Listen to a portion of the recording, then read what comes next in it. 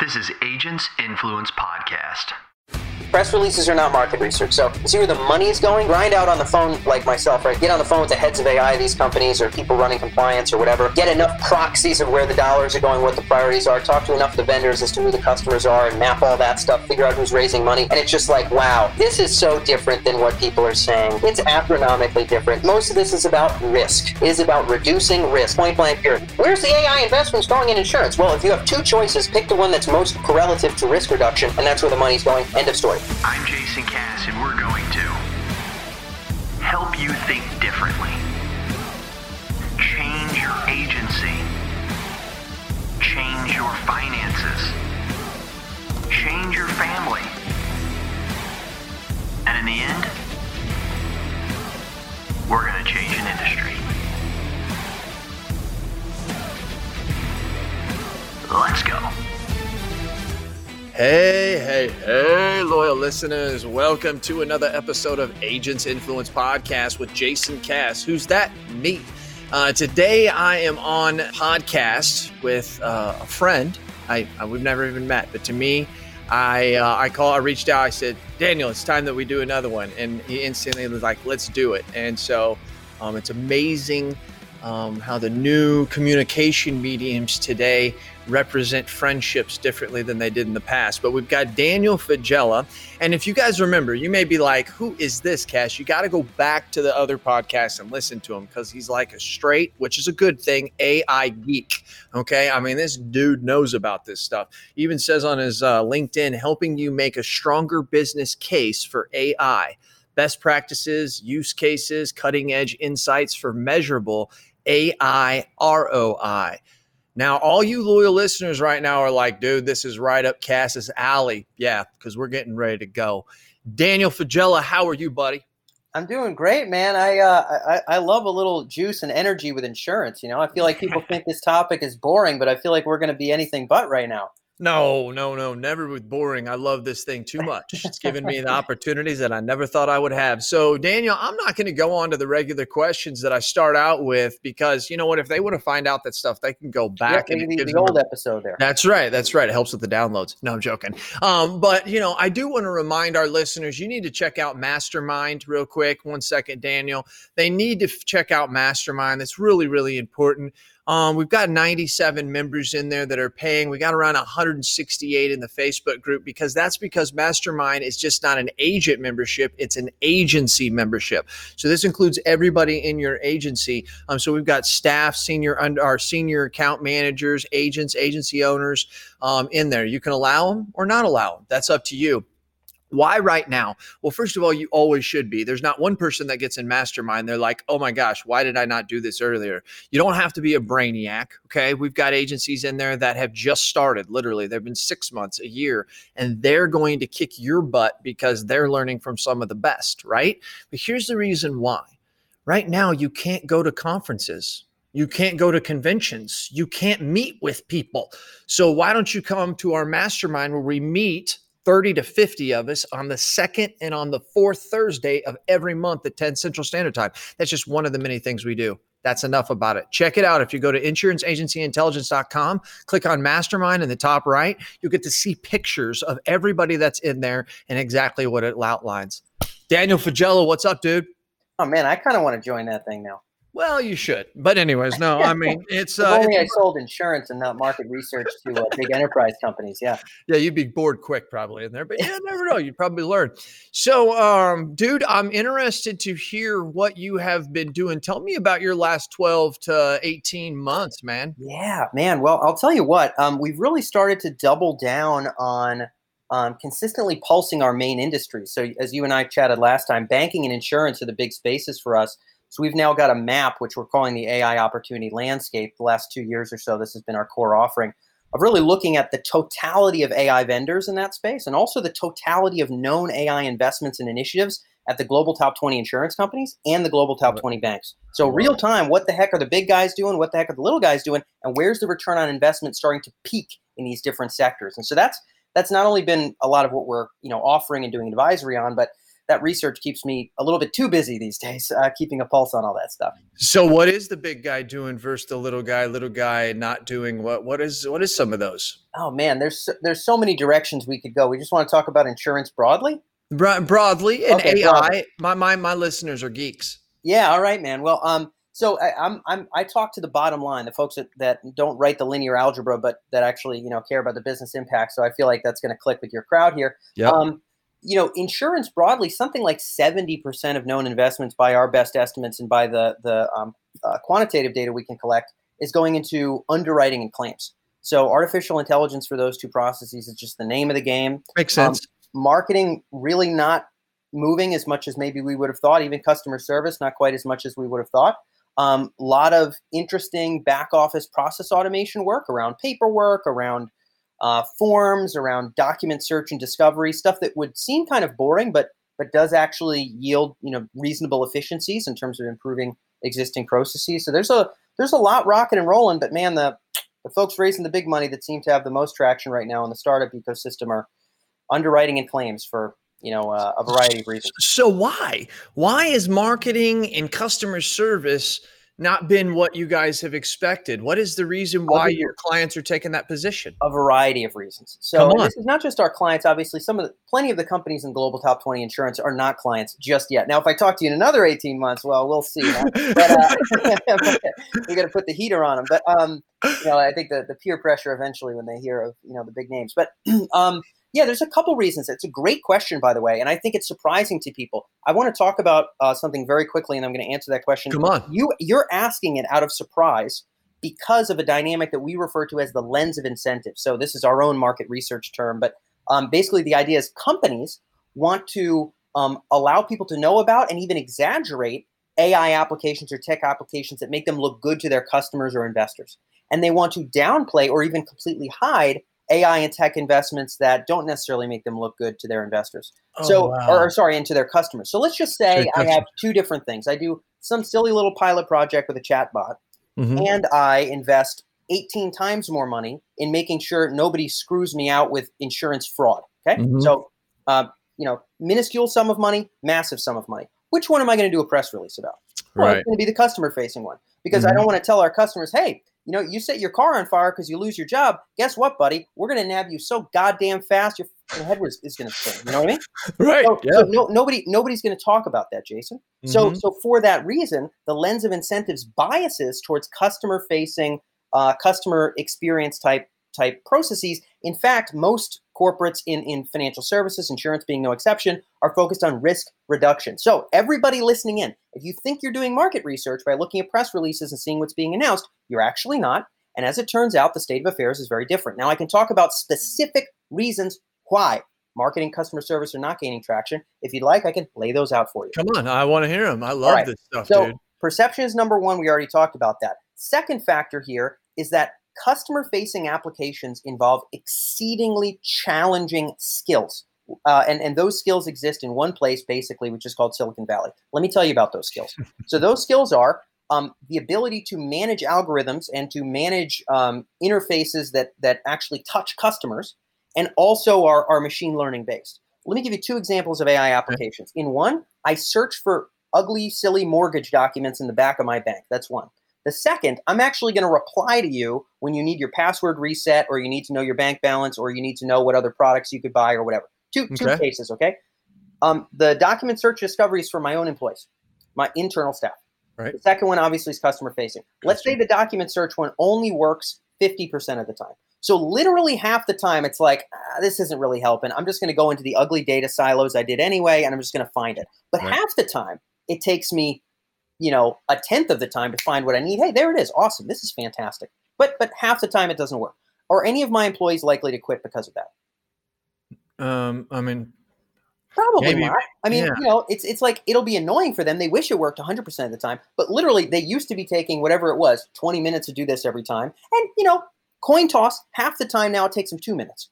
Hoopla. That's a net win. Your employees aren't probably going to quit about that. However, if 5% of the time we're delivering violently wrong answers via some chatbot to our customers, the risks are astronomically higher. So what we need is a much faster iteration cycle. We need really well thought out user experience in every direction and dimension. Oh my And we need gosh. a really fast iteration cycle. Now, let me tell you how hard that is. It would melt your brain out of your ears to understand how challenging it is to do that in real time. And if we think that's going to happen in Geico, never mind, in the back of Facebook or Google, the kinds of headquarters that I was walking into when I started this company in Silicon Valley and got to talk to the big boys. The culture's not there. The data is not there. The ability to do that iteration is not there. And frankly, the risk tolerance is not there. And so they'll do a press release about it. But, these chatbots are dead. The press release happened 6 months later. There's nothing there. Let me know if you got questions. How do you like chatbots? Do you think that they're good in the insurance industry? Like you just said, it's very, very tough to map all the out, right? It's astronomically less capable than most people presume. Banking is the same bet. I mean, we did we lit up the banking chatbot space. You Google emerge banking chatbots. I mean, we're not insulting anybody, but really need to shoot those frickin' blimps down big time. I mean, that's just insulting. How much bloviation was occurring about what they were saying they were capable of doing. I mean, Wells Fargo's chatbot, all this stuff doesn't even exist anymore. Ally Bank, purely digital bank, right? I mean, these are like the digitally savvy, we're the cool kids. Doesn't even exist anymore. Wow. Even, the Erica thing, so to speak. I mean, what are the use cases where it works, where it doesn't work? It's hard. Now, I'm not here to disparage the entire idea. I'd like to give you a nuanced perspective because yes and no isn't what market research is about. So I'm going to give you a nuanced perspective. So for your listeners, there's a number of barriers preventing chatbots from becoming more real in insurance. One of them is those really tough customer-facing ML skills of fast iteration, really robust thinking out of all dimensions of the customer experience. Very, very hard skill set. You got to poach a lot of people from Google, and if you're going to do that, you got to pay them a lot. They probably don't want to move to Minnesota. They probably like Mountain View.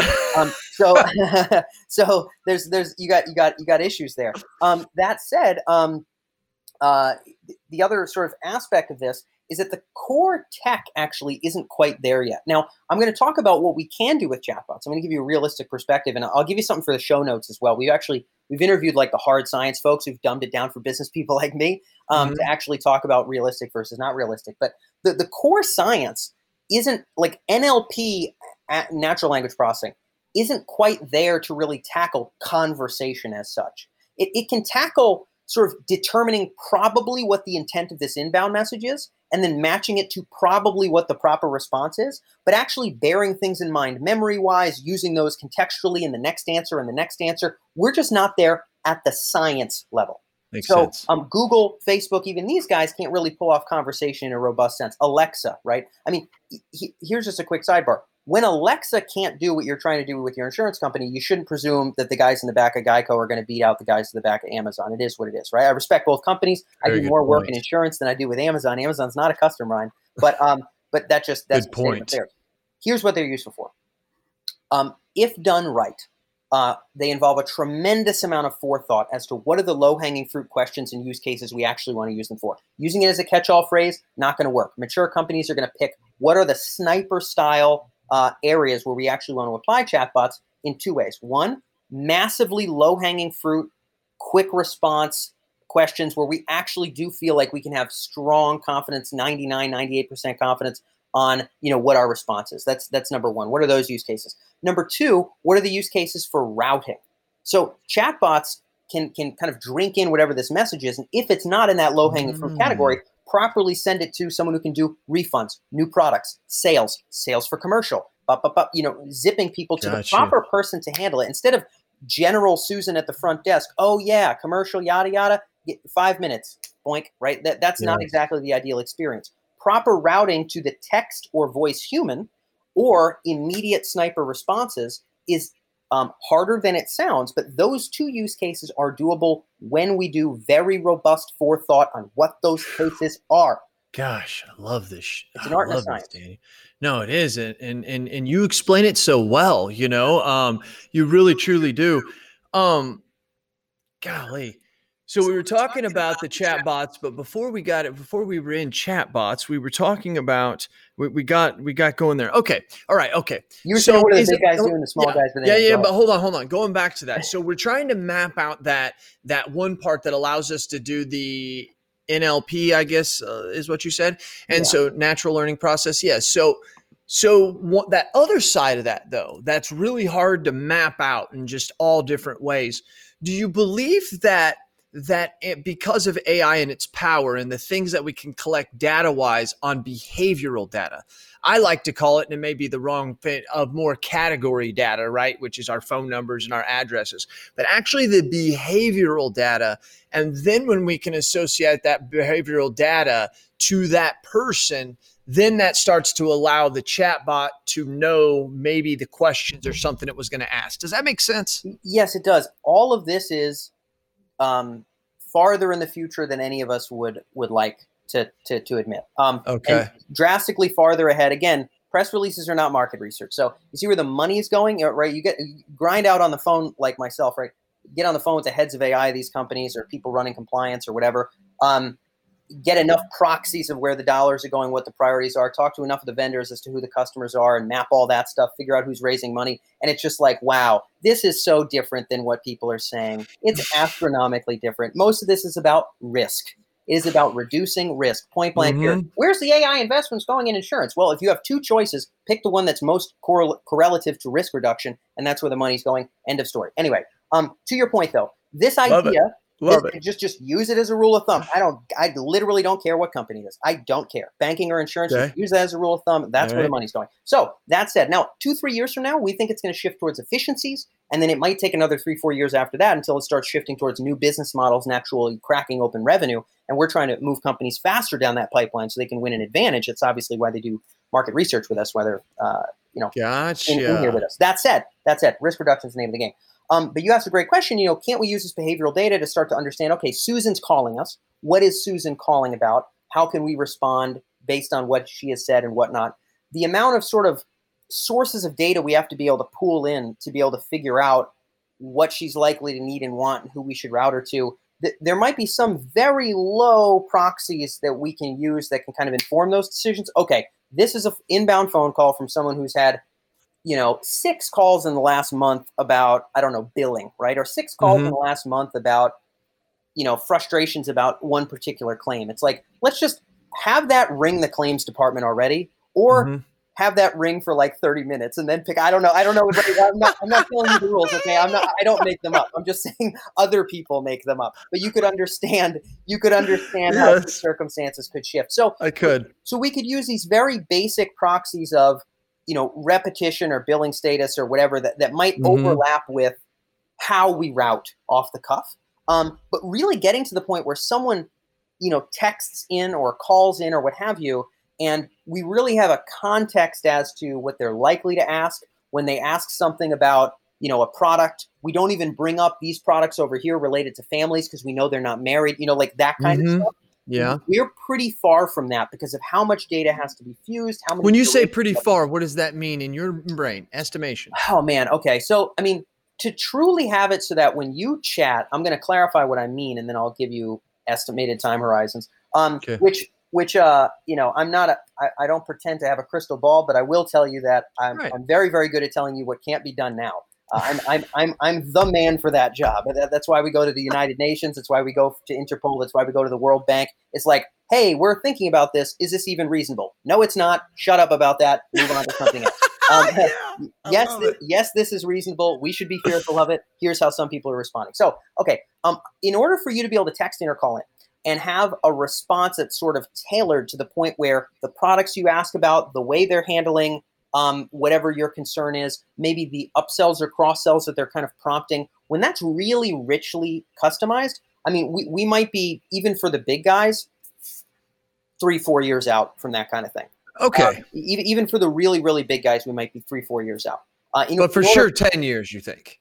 Yeah, I would suspect in a decade, any of the larger firms, when you ring in, there's going to be some, what we would call kind of a 360 customer perspective that goes into the order of affairs, the number of products, potentially the person you get sent to, in order to make sure that we're maximizing our business goals or satisfying you as a customer. Gotcha. But we're really far from there. Like I said, we might be able to do early proxies, like put that lady on hold or route them over to claims. But other than that, it's really early days right now. We're going to see a lot more progress in the back end than we are on the front end. So maybe, I don't know if it's maybe not so much your expertise, but maybe you could have some insight for us in this office, in the Main Street office.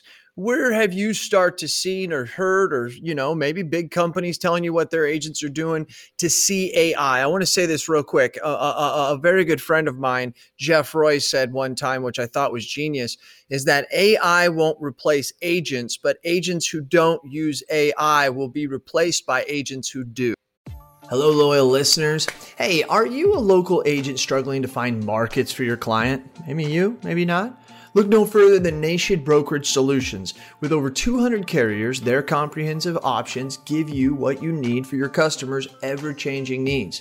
With NBS, as they say it in the cool world, you can confidently offer a wide range of options to better support your customers and grow your business, aka agency. Don't settle for less. Do more with NBS. For more information about nationwide brokerage solutions, visit nbsbrokerage.com. CAS certified. Yeah, well, and I would really need to know the context on what applications he's talking about. I'll shoot you straight. Again, I think a lot of the time it's presumed, and I don't think you're presuming, but it's presumed that I will advocate for or talk about the importance of AI in all buckets and in all quadrants, when in fact, a lot of my job is like, there's really not much traction here. There's really not much traction there. So in the agent world, day to day, it's going to be a hot minute until you're really meaningfully leveraging AI in a robust sense. Now, I can talk about what we might see in the coming 2 to 3 years, how AI will start to creep into agent land. Okay. But I'll also talk about a meta dynamic that I think is worth bearing in mind for agents, even if they don't touch AI. What is AI going to do to the industry that maybe they should be mindful of? So I'd like to. Yes. No, come on. That's great. Yes, okay. Sir. So I've thought a lot about your kind of person. As it turns out, we have a lot of them on the email list for whatever reason. Insurance and banking, man. People just like this stuff. So agents are part of that mix. Great. Two factors here. In terms of broad industry type trends, first, in insurance, as things start to tilt towards efficiencies and towards marketing and towards revenue, the ability to generate leads and do even sales enablement level chat or really fast routing for sales or leverage digital marketing in much more clean ways to collect information, get on the horn. A lot of the sort of bottom of the barrel insurance stuff, just the lowest ball that in all honesty doesn't require a guy with a briefcase to sit down and eat a pastry with you in order to sell you it. Like that stuff, okay? If it doesn't require a briefcase and a pastry, but you're still selling it with a briefcase and a pastry, then there's nothing wrong with that, right? I'm not against it. It's like, hey, do your business, do your business. But if you're in northern, Nebraska or something, and you're going to sell this thing in 3 years, probably you don't have to worry that much about what I'm going to tell you. But if you're selling at a broader scale, if you're selling in a younger sort of area or demographic, if you plan on really growing your company, then I think the goal would be to sort of move up market as a general trend. If there's any advice I would have, it's just, let's just inch up. Let's inch up to the point where we actually need that briefcase and people want our briefcase, not Jimmy's, not Steven's. It's like we're the best at like marine dock insurance or frickin', coal mines or whatever the case may be. The farther we can go up market, literally, 10 years from now, AI is not going to sell the guy with a coal mine insurance, nor is it going to sell the person with 6 different lakeside rental properties probably, that are like really fancy and like it's like a business, right? Those people are just not going to be tinkering with a chatbot to buy it. However, the stuff that's most streamlinable that we're already starting to see millennials do without just trying to not talk to somebody, we should expect to see more and more of that go away with AI. And so that's general advice. Let me know if you have any questions on that. Yeah, no. Keep in mind what you're going to say right now. You said that the you jumped over to the millennial right before you said the millennial thing. Coal mines. Yeah, okay, that's what I was going to say. Yes, thank you. So wouldn't it be true that if we're trying to pull a lot of data from a lot of access points, like you said, that would have to bring all that stuff in, the more an agency would niche into an industry and in business insurance, that would kind of help, right? Because now you kind of know more of the data you're pulling from, right? Okay. Yeah. Okay. Although I'd like to clarify again here, I'm not even suspecting that your 30-person agency that's listening right now. Look, if you're a national firm, we're on a different level. If you're a Right. national firm, call me sometime. But if you're like in all seriousness, but if you're a smaller shop, and I'm a smaller shop, right? I respect Yeah. smaller shop. My dad ran a small business. I've never had a job, man. You see all my ears are all messed up. Like Yeah, you wrestler? I paid for college by running an MMA gym, like no joke. So I've Wow. never had a job. I trained fighters, and then I sold e-commerce, and now I'm in market Wow. research. So I didn't know that about you, so Dan. I respect the entrepreneurial grind in a big way.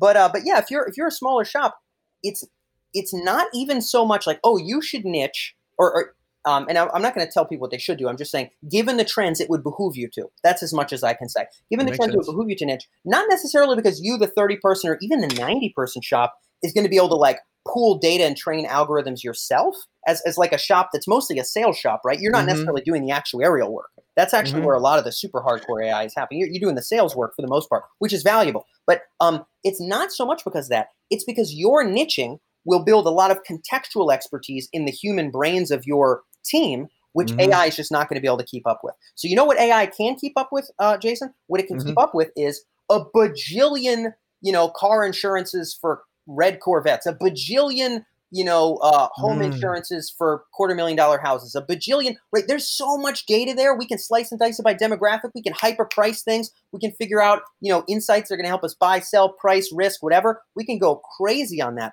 but there's only so many coal mines. And so it's contextual, wider information that machines and big data algorithms are going to have a harder time with. High touch, detailed expertise, industry specificity, deep relationships and trust. That's not going to go away with AI. That makes sense. Yeah. That makes sense. Okay, so yet another reason, loyal listeners, that you should be developing niches inside of your agency. We know this for so many other reasons that we won't beat up right now because we talk about it enough. But you're hearing here when AI starts to come in. So when I said that agents who use AI won't replace those, AI won't replace agents, but those who do use AI won't replace those that will replace those that don't. Just butchered it. But you guys know what I'm saying, loyal listeners.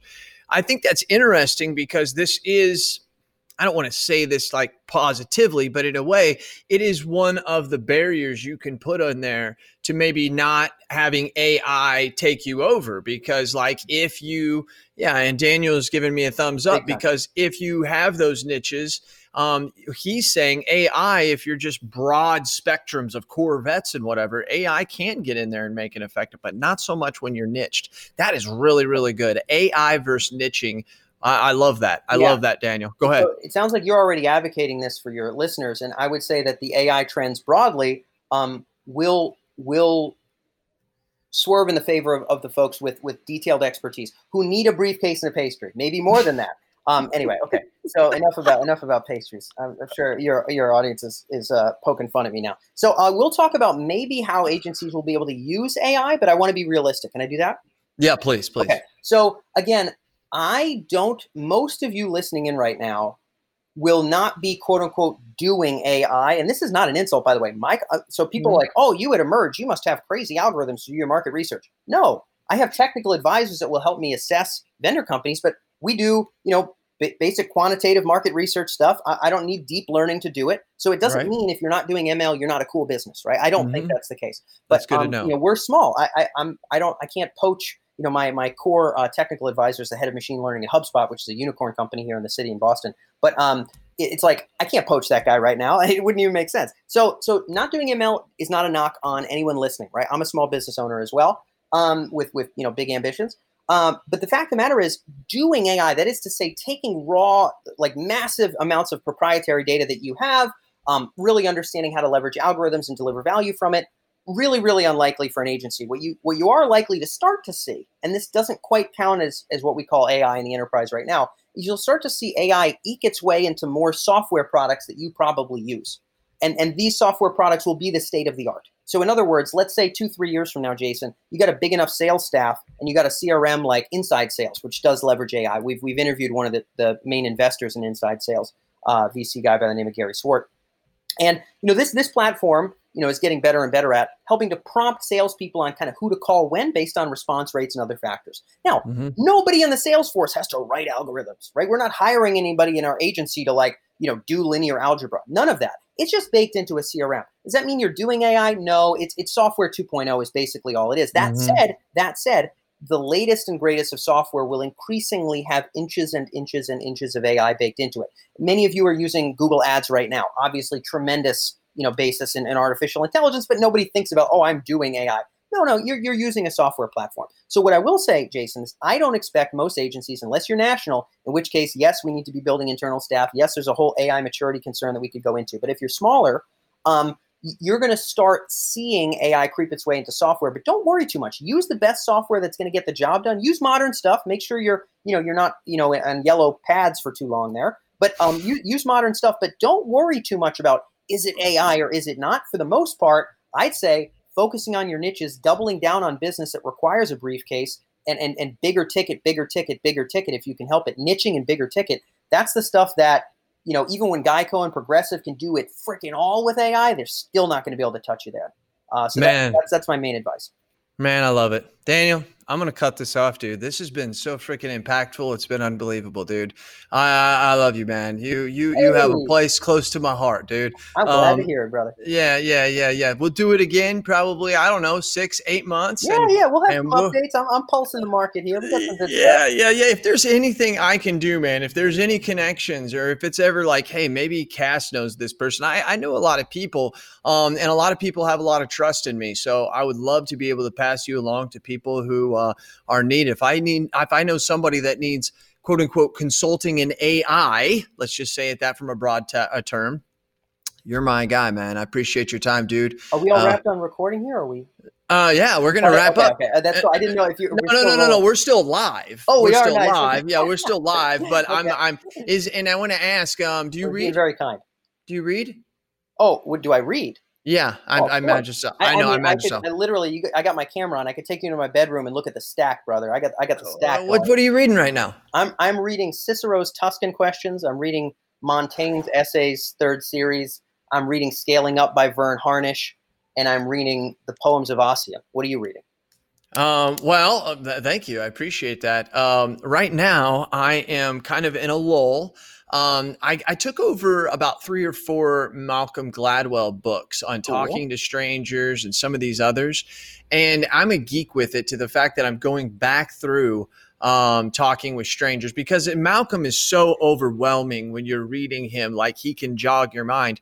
And here's the reason why specifically, if you want to talk about it, this is the reason why, is that in Malcolm Gladwell says that thin slicing is what he calls it.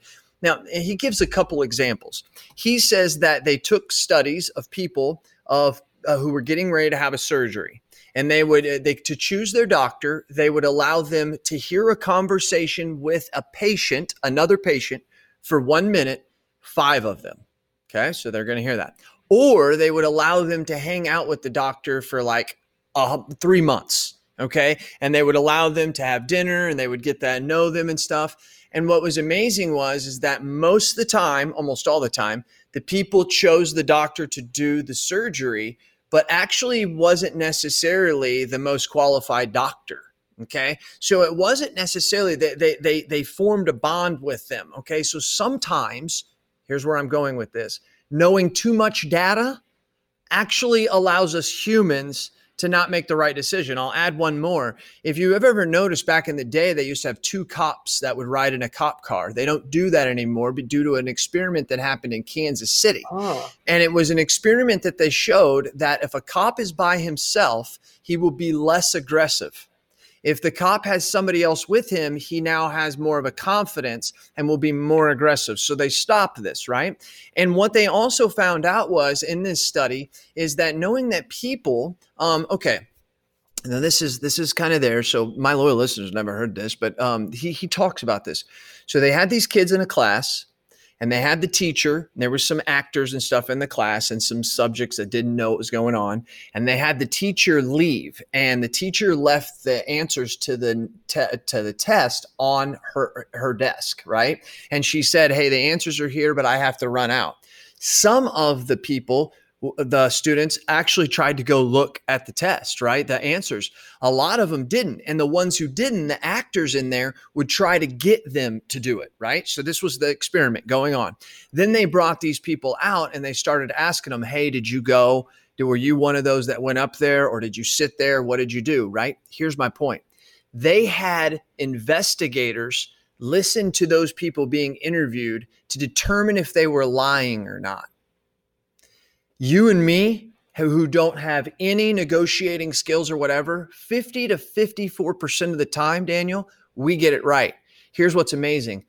The more CIA, FBI agents got it right 15 to 25% of the time, because they have so much data that makes them believe that they know how to determine that they overlook some of the basic things that tell you, right? Yeah. Right?